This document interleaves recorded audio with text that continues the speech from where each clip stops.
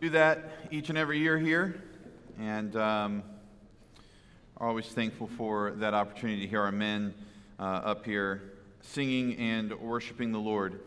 If you have a Bible, you can open to 2 Timothy 1, which is where we're going to be this morning. 2 Timothy chapter 1. We will be back in Luke next week. If you're wondering what happened to our friend Luke, we have not forgotten Luke. We will return to Luke next week. We will be at the end of chapter 19. So if you don't remember what's going on in Luke, okay, we left off at the triumphal entry. So this would be a good week to catch back up and read chapter 19 this week in preparation for next Sunday. But for today, 2 Timothy 1 is where we are going to be at. There seems to be very little that we can agree about in our culture these days. People fight about everything. Everything.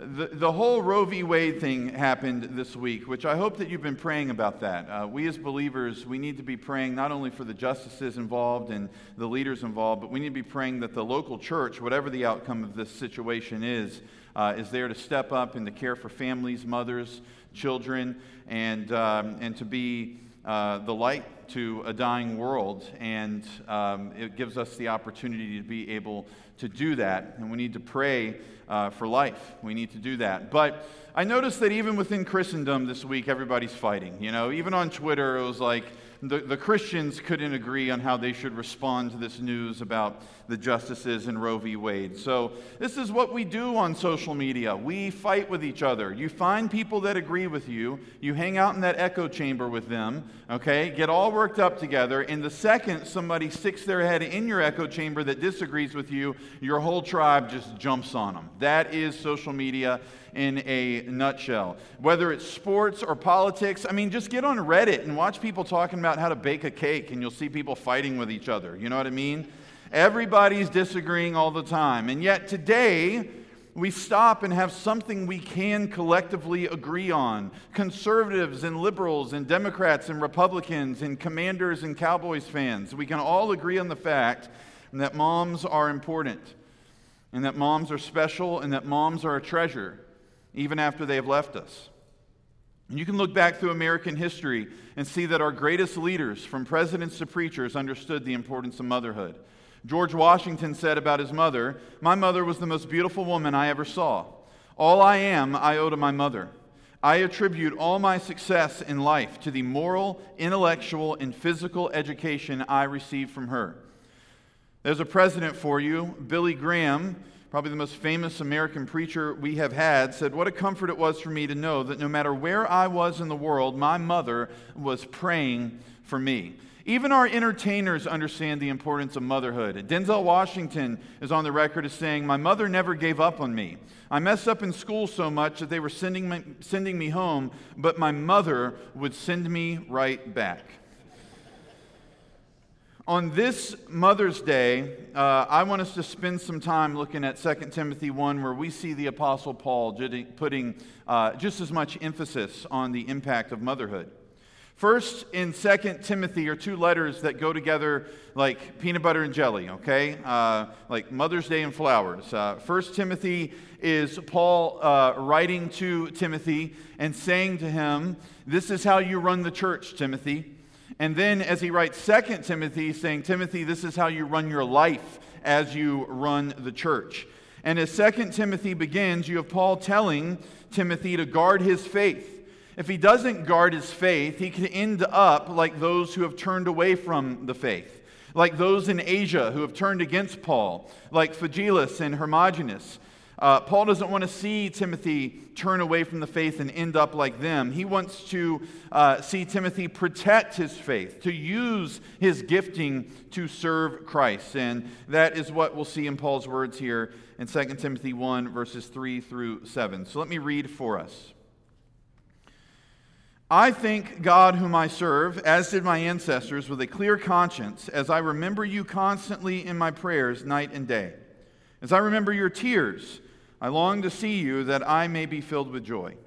I am reminded of your sincere faith, a faith that dwelt first in your grandmother Lois and your mother Eunice, and now I am sure dwells in you as well. For this reason I remind you to fan into flame the gift of God which is in you through the laying on of my hands. For God gave us a spirit not of fear, but of power and love and self-control.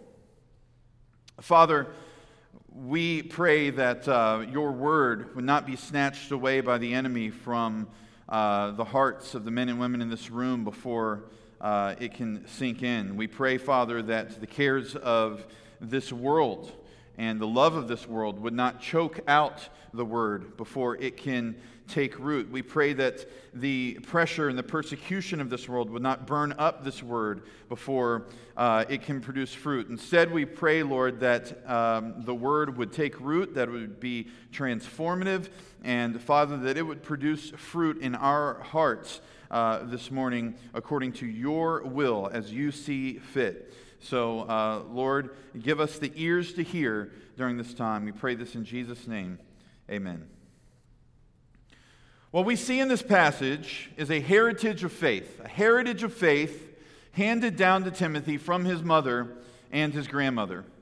First of all, you see the love that Paul has for Timothy in verses 3 and 4. Paul loves Timothy as his own son. In fact, in verse 2, he calls him his beloved child. He looked at Timothy as his true child in the faith. As Paul is writing 2 Timothy, it is our understanding that he's in prison. He's in prison in Rome. He knows that his time is short. He knows he's going to die soon. In fact, it is very likely that when you read 2 Timothy, you are reading what Paul believes are his last words to Timothy.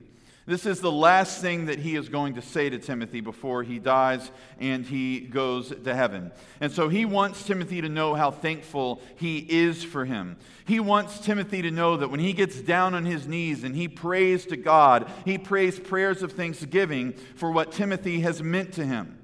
If you look at the end of the letter, Paul says, "Do your best to come to me soon, for Demas, in love of this present world, has deserted me and gone to Thessalonica.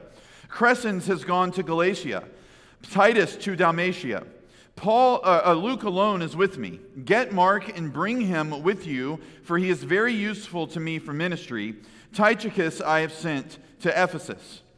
So Demas has left the faith altogether. Titus and Crescens are off doing ministry in other places. The only one that is left with Paul in prison in Rome is Luke. Everybody's left Paul. Some have left for good reasons, and some have left for bad.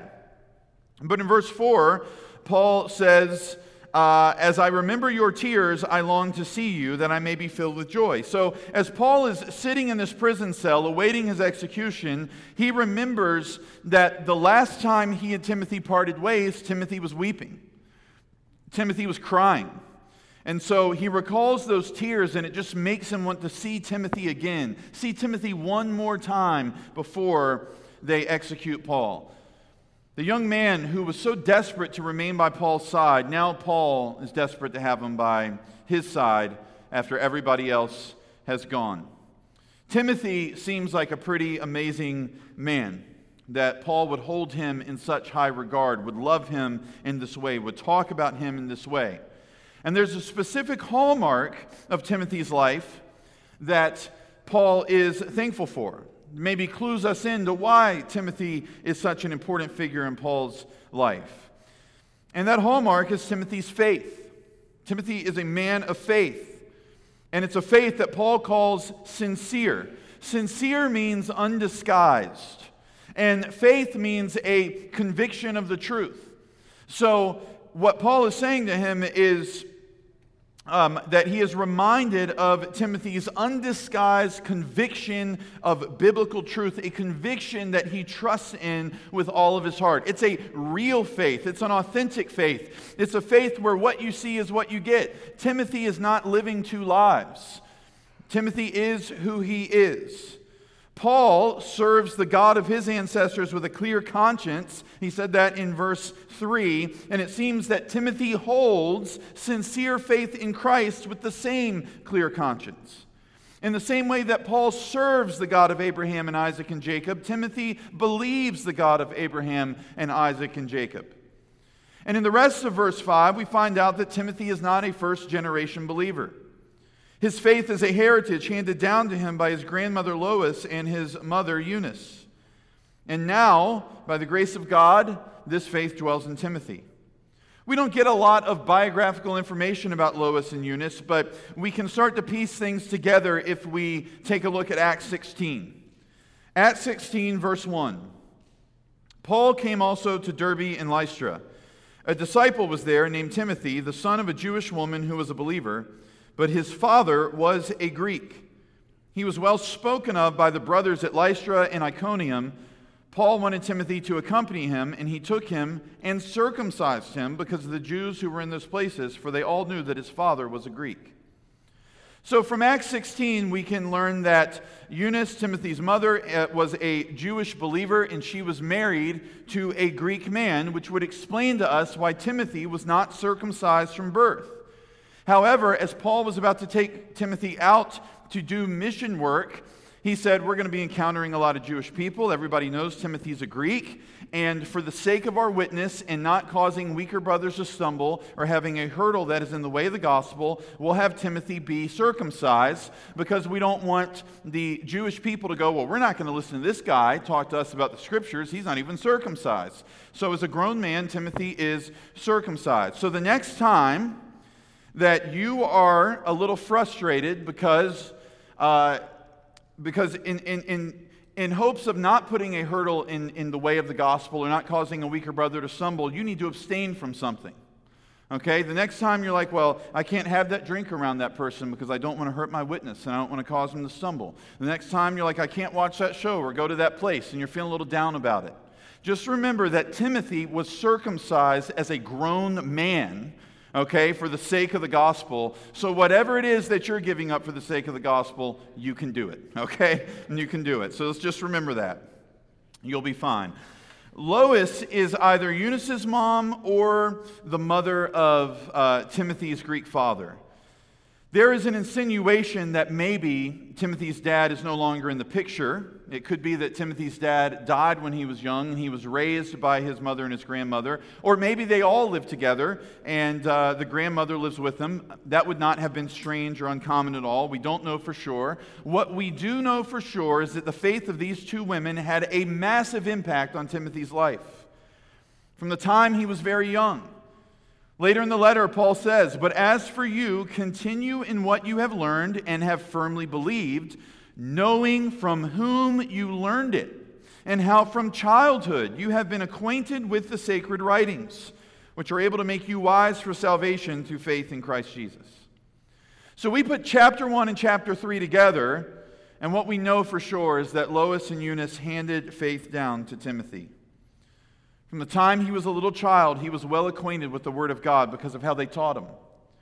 And part of Paul's appeal to Timothy to continue on in what he has learned is to remember who he learned it from. You were taught this by your mother, Timothy. You were taught this by your grandmother, Timothy. Continue on in it. You don't want to dishonor them by making a mess of your spiritual walk. This is what a heritage of faith can do for a man or a woman. It compels you to carry on because of who it was that led you to Christ. Paul laid this motivation before Timothy's eyes, but Timothy is not alone. Later in church history, there's another figure who was taught the scriptures at a young age by his mother. His name was John Newton. Newton is most well known for writing maybe the most famous hymn in the history of the world, Amazing Grace. But Newton led an interesting life. His dad was a hard man who lived his life on the sea, and he forced Newton to begin sailing with him as young as 11. At 18 years old, Newton entered into the Royal Navy in England, not by his own choosing, but by his father's, and he tried to desert his duties. He tried to run, and he was dismissed by the Navy to a slave ship, and that's where he was to spend his professional life going forward. And so he started to make his living off of the transatlantic slave trade. But at 23 years old, he was steering a slave ship, through a deadly storm, and he cried out to God and found faith in the Lord that night. And he looked at that, Newton did, as his conversion. And yet he continued on in the slave industry for the next 6 years as he went through his mid-20s. He did not see incompatibility with his faith in the slave trade because to him it was just a job. But in 1754, Newton got too sick to travel, and he decided it's time to find a new occupation. He knocked around for 10 years, but in 1764, he settled, and he was ordained as an Anglican clergyman. And he decided to give his life to pastoring congregations. His first congregation was in the little town of Olney, where he met a man named William Cowper. Cowper was a poet. He and Newton became great friends, and they shared a love of hymn writing. If you know the song, "There is a fountain filled with blood that flows from Emmanuel's veins," that was William Cowper's hymn. So they became good friends, and they published a book together, Olney Hymns, with over 300 hymns in it. One of them, of course, is Amazing Grace. Newton pastored that congregation in Olney, which was incredibly impoverished, incredibly poor, for 16 years before he moved to London to accept a call to pastor there. And in London, the old slave trader really began to feel remorse for the sins of his youth and his involvement in the transatlantic slave trade. So he began to work with the politician William Wilberforce to champion the abolitionist movement and to put an end to the transatlantic slave trade in England once and for all. And Newton is now viewed as a hero in British history, a hero in church history. A man whose early life was shrouded in shame. He was a deserter. He was a slave trader. But a man who tasted of the grace of Jesus, and he became a loyal pastor. He became an abolitionist. A man who filled our hymn books with praises that have been sung to God by generations of the church. So that's the Cliff Notes version of John Newton's life. But behind this great man, there's a great woman. In the world's eyes, she was a weak woman, a dying woman, a tragic tale. But for Newton, she's the hero behind the hero. John Newton was born in 1725. He was the only son of his mother, Elizabeth, and his father, John. His mother was the only daughter of Simon Scatliff. She was the daughter of a hard-working East Londoner who made his living creating little mathematical instruments and selling them, like protractors. And she was raised to love Jesus. Her parents were nonconformists.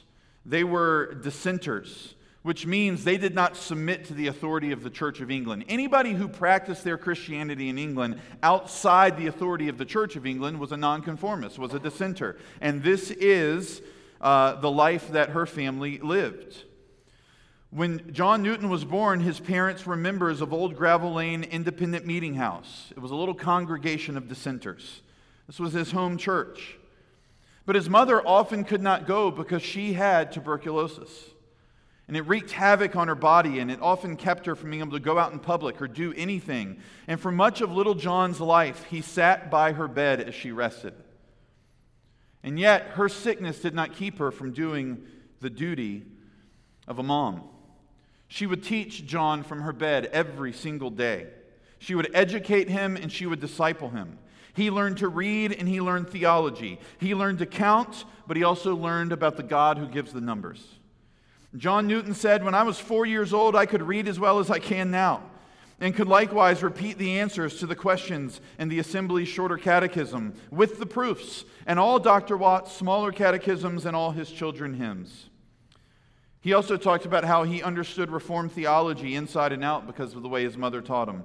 "As I was her only child, she made it the chief business and pleasure of her life to instruct me and to bring me up in the nurture and admonition of the Lord." So as you read about the amazing life of John Newton and the faith that he found as he was steering that endangered slave ship in 1748, understand that the foundation was laid at Elizabeth Newton's sickbed. As you sing the words of Amazing Grace, understand that the words are born from the theology that Elizabeth Newton taught her boy in all of those catechisms.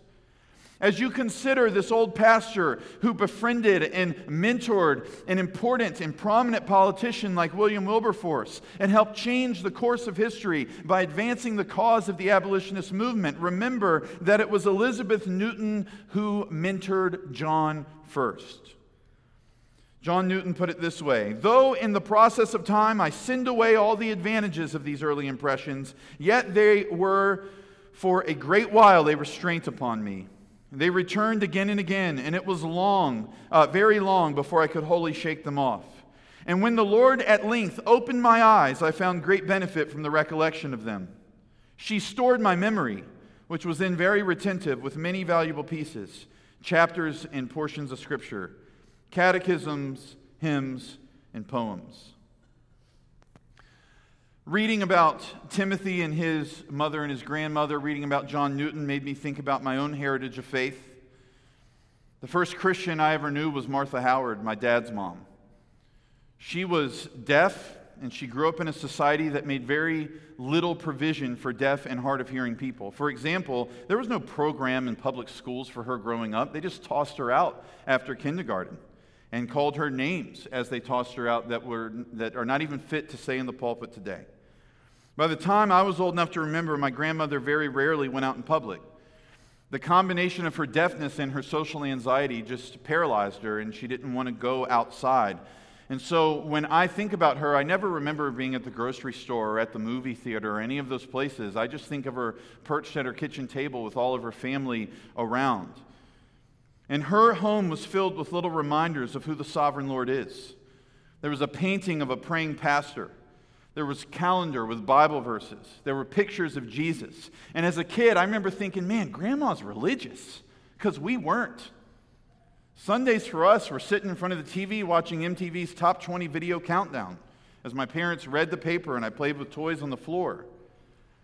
But once we came to know Jesus and I came to know Jesus, I knew Grandma was more than religious. Grandma was a Christ follower.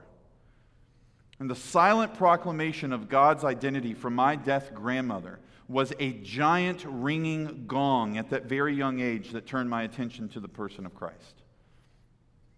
I think about my own mother as I read Newton's story. My mother is an Irish woman through and through who took on an Englishman's last name. She is organized, she is analytical, she is not easily moved. Stone Cold Debbie Howard is how I like to refer to her in my mind. And yet her type A personality did not manifest itself in harshness in our home. It was gentle. Gentle reminders you don't just leave dishes in the sink. Gentle reminders you don't wait till the last minute to do important things. Gentle reminders that order is a pathway to flourishing. My father taught all the same things by pleading logic with firmness. But my mother taught it with a softness that made following her wisdom seem like the only reasonable option. My mom wasn't a Christian until I was 14 years old. But once she found Jesus in April of 1999, he got a hold of all that organization and analysis and administration, that rock-solid stoicism, and he used it for his church. My mother had worked her way up with a high school education in the professional world and she taught me how to speak English, I promise. She ran the entire office for a very successful architecture firm in Richmond, and she left it to give the entirety of the rest of her professional life to the local church, and became the church administrator for Red Lane Baptist, and kept the books and organized mission trips and went on mission trips and helped the pastors navigate the politics of the church through administration.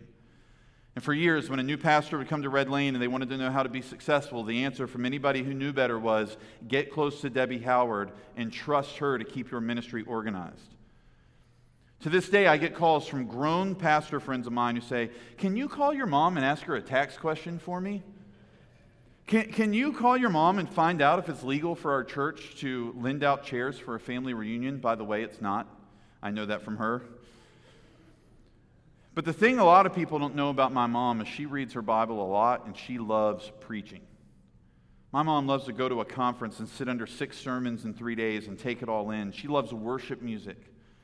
Underneath all the organization and administration, there's a river of spiritual discipline that's kept the well from running dry. And I'm going to tell you, any pastor who says that when conflict and criticism comes, they don't want to run, they're probably not being honest with you. Not because they want to lie, but because they're probably throwing up a shield and they're scared to show you how vulnerable they are. But on the days when I want to run, It's the rock-solid faith of my mother that's there to ground me. To remember I'm Debbie Howard's son. To remember I get my ducks in a row and I control what I can control and I leave the rest to the God of the ages. To pursue the Lord when things get crazy, knowing that He is steady. Timothy had Lois and Eunice, and John had Elizabeth, and I had Martha and Debbie. Going back to the passage, you can see the best way that Timothy could honor the heritage of faith that he's been given, the best way that John Newton could honor the heritage of faith he's been given, or I could honor the heritage of faith I've been given, is to do what Paul tells him to do here, to fan into flame the gift that is in him through the laying on of hands. The gift Paul's speaking about is probably the gift of preaching. And the laying on of hands is likely a reference to Timothy's ordination into the gospel ministry, which is a practice that is rooted in the Old Testament. In 1 Timothy 4, Paul says, "Until I come, devote yourself to the public reading of Scripture, to exhortation, to teaching. Do not neglect the gift you have, which was given you by prophecy when the council of elders laid their hands on you." When elders lay hands on a man to set him apart for gospel ministry, there's no like weird Harry Potter stuff happening where they're transferring the gift of preaching into his body somehow. That's not what's going on. God gives the gift, but the elders lay their hands on in order to say, as the shepherds of this church, we are speaking on behalf of the church and saying this body of believers recognizes a call to ministry in this man's life and we're going to set him apart. And not only can a group of elders not put the gift of preaching into a man's body, the man cannot put the gift into his body and must come from God. But while a man cannot put the gift of preaching into his body, he can waste it. And that's what Paul's telling Timothy to avoid. Don't waste the gift of preaching by cowering away in fear. Don't let the fear of rejection keep you from preaching, Timothy. Don't let the fear of persecution and failure, don't let the fear of man cause you to shrink back from your calling, Timothy. Instead, fan the gift into flame. My wife and I are big fans of the show Survivor. And we like to watch it. And if you know anything about Survivor, when it gets to the end of the season, one person goes to the finals. And then there's a showdown in a fire-making contest. If you go on Survivor and you don't know how to make fire, I don't even know why you're showing up, okay? But they have a fire-making contest. I do not know how to make fire. I have watched somebody do it on television, though, and I know that the fire needs some air, right? And so once they get a little bit of a spark going, a little bit of a flame going, they start blowing on it to try to get that flame bigger so they can win the contest. And this is kind of a picture of what Paul is calling Timothy to do. He is to do everything he can to give the flame of his gift life so that it would grow, so that it would consume the entirety of his being. It would become the thing he lives for. The thing he must do. Fan the flame so that he would become like Jeremiah, who said the word of God was like a fire shut up in his bones. And the way in which Timothy will fan the flame is by remembering the Spirit the Lord has given him. I think this is a reference to the Holy Spirit here. In fact, I wish the English Standard Version would do what the NIV does and just capitalize Spirit. But the bottom line is that the Holy Spirit, who the Lord has given us, does not bring about fear in us. He will bring about reverence before the throne of God, but He does not bring about a fear of the world and a fear of man in us. Instead, He gives us power, and He gives us love, and He gives us self-control. God has given us the Spirit, and the Spirit does not raise up cowards. If we are cowardly, if we run from the fears that exist out there in the world, it's because we've listened to our flesh and we've given in, not because we are walking in the Spirit. The Spirit's there to give us strength in the face of opposition. The Spirit is there to give us love for our enemies. The Spirit is there to give us self-control and meekness even when we are being treated unfairly. Timothy is going to have enemies as he pastors and as he faithfully preaches the gospel. Every pastor does. And his inclination will be to run. That's what his flesh will call him to do. And Paul is reminding him that God's Spirit is going to give him everything he needs to fan the flame and to use the gift. And the best way he could honor Eunice and Lois is to take that gift and to use it for the glory of God. to take everything that they taught him and to stand up in the local church and to herald it and to shepherd the people through it. It's the greatest way he could pay tribute to these powerful matriarchs that God used to shape his life. I know that this day can bring about a lot of emotions. Some of you are single, and Mother's Day is always a little bit of a tough one because not everybody understands what it's like to be single and be a mom. Others of you are single and you're not a mom, and it feels even more awkward to you because people just don't understand the life of singleness in general. Some of you remember your mom that is no longer with us today. And there's sweetness in that memory, and there's also bitterness in that memory because you miss her. Some of you are married, and you badly want to have children, and that has not happened yet for one reason or another. I want to say to you as your pastor, I recognize all the emotions this day can bring. And that wherever you are at, God's mercies are new every day. He has mercies for you where you're at on this day. There's grace and mercy for singles today, and for the childless today, for the grieving today. But time will not let me preach application for every caveat that's in the room. You know what I mean? So I'm going to pick 3. Number 1, if you are a mother, be motivated by the impact that you can have. Did Billy Graham's mom know in the early days of his ministry that by praying for her son, she was praying for probably the most famous preacher of the gospel since Martin Luther? There's no way she could have. Did John Newton's mom know she was teaching and catechizing a boy who would grow up and have a prominent role in ending the atrocity of the transatlantic slave trade, that he would pen a hymn that in a matter of 250 years, literally billions of Christians will have lifted their voices of God to? There's no way she could have known. I think about my own mom, who I know has prayed for me since I accepted a call to ministry on July 15th, 1999. It was the day after I became a Christian. I knew what the Lord wanted me to do. And I know that she's been praying for me ever since. But did she know that by praying for me, she was actually praying for Seaford Baptist because I would end up here and I would be pastoring here? Of course not. She could not have known that. There's no way for a mother to know all the ways God's going to use her sons and use her daughters.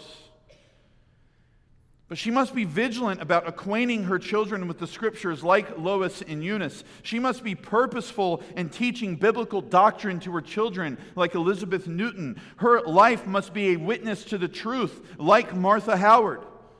Because in the end, you just want to be able to put your children in the best possible situation to fan the flames of the gifts that God has given them so they would be able to bravely serve Him in this world in whatever way He calls them to serve. I know that so much of motherhood seems mundane because I live with my wife. I watch her fold the laundry.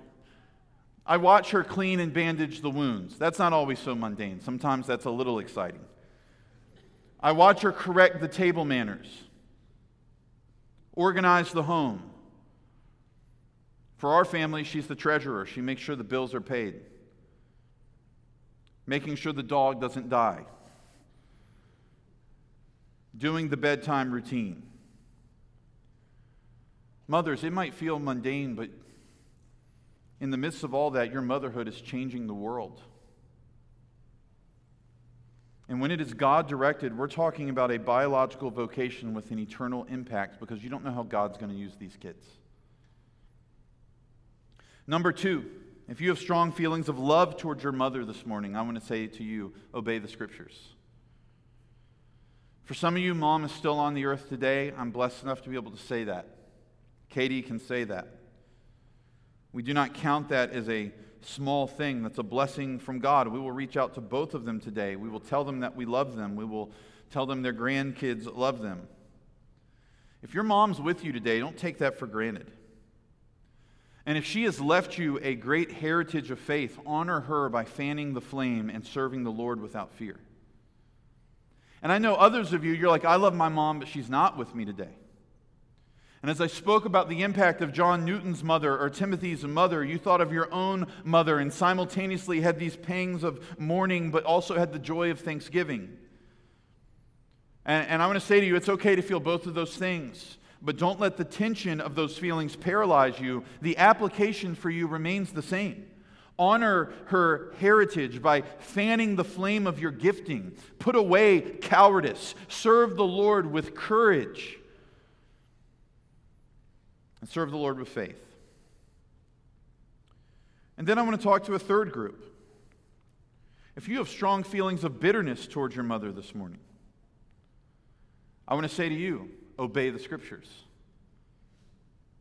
I know that with a couple hundred people in this room, it would be no surprise that for every few people we have that are just filled with joy when they think of their mom, that there is probably one or two that says, man, when I think of my mom, I don't feel joy. I feel hurt. I feel pain. For some reason or another, the relationship is not good. Maybe she's still here. Maybe she's passed on. And maybe you haven't been looking forward to today because you're like, another Mother's Day. What I want to say to you is rejoice in the fact that you have a perfectly caring and providential Heavenly Father. His parental care for you is without blemish. And there's a little hint to the perfect parental care of God in this passage. Fan into flame the gift of God. You know, one of the defining characteristics of my mom is she loves to give good gifts. In fact, you might say too many good gifts if you see her house at Christmas. But this is what a loving parental guardian does, right? Well, God is the perfect Father, and He gifts us skills and abilities to use for Him in His church. Because He loves us and He loves to use us for His glory, knowing that we find true joy when we are glorifying Him. So for all the pain that Mother's Day might bring because of difficult memories you have of your mom or a difficult relationship you have with your mom, God is there this morning. He is here this morning to remind you of His perfect love and care for you. And it would be really easy to let the bitterness that you might have in your relationship with Mother rob you of joy in your relationship with God. Don't let that happen. Embrace the love that He pours out on you. And the application for you is the same. Obey the Scriptures. Fan into flame your gifting. Don't waste it in fear. The band's going to return up to the stage as we close up. And if you would like to know more about a relationship with Jesus, maybe you're sitting and listening to this morning and the testimony of Elizabeth Newton struck you. Maybe you're like, man, I need to be more intentional with my kids. Or maybe it's hit you this morning that you don't know the Lord. And you need to put your faith in Him so you can raise your kids in the discipline and instruction of the Lord. You can't do that if you don't know Him, right? So whatever God may be laying on your heart as a result of the word this morning, this would be a time to respond. And we would love to talk to you about that. You can connect with us at connect@seafordbaptist.com and let us know of any questions you have about the sermon, or if you would like to follow Christ. We would love to get back in touch with you and answer those questions and talk to you about how to have a relationship with Jesus. Let's go to the Lord in prayer right now. Father, I pray that brothers and sisters in the room, Lord, would receive the word and that it would, God, compel us to react rightly to today. Some people call this a greeting card holiday, and maybe it is. But, Father, our moms are important. Motherhood is important. Your word places an emphasis on it. And so, the holiday aside, Lord, we're here today just to thank you for our mothers. But also, Lord, we know that that can land in all sorts of ways with us. So I pray that we would not run first and foremost to our mothers to find security and to find hope and to find love, that we would run to you. And whatever relationship we have with our mom, Lord, whether she's with us and the relationship is good, or she's with us and it's not so great, or she has passed on. And Father, I pray that we would respond by turning and looking to you and taking the gifting that you've used, that you've given us, and to use it and to serve you in the local church and in the world. And Father, for I know so many in this room who want to honor the memory of their mother or the legacy of their mother, this is the way that we do it. This is the way that we do it, by honoring you first and foremost. Father, I pray that you would be with us as we continue on in the service, as we lift our voices, as we sing to you, and that you would get our attention and that you would get the glory. We pray this in Jesus' name. Amen.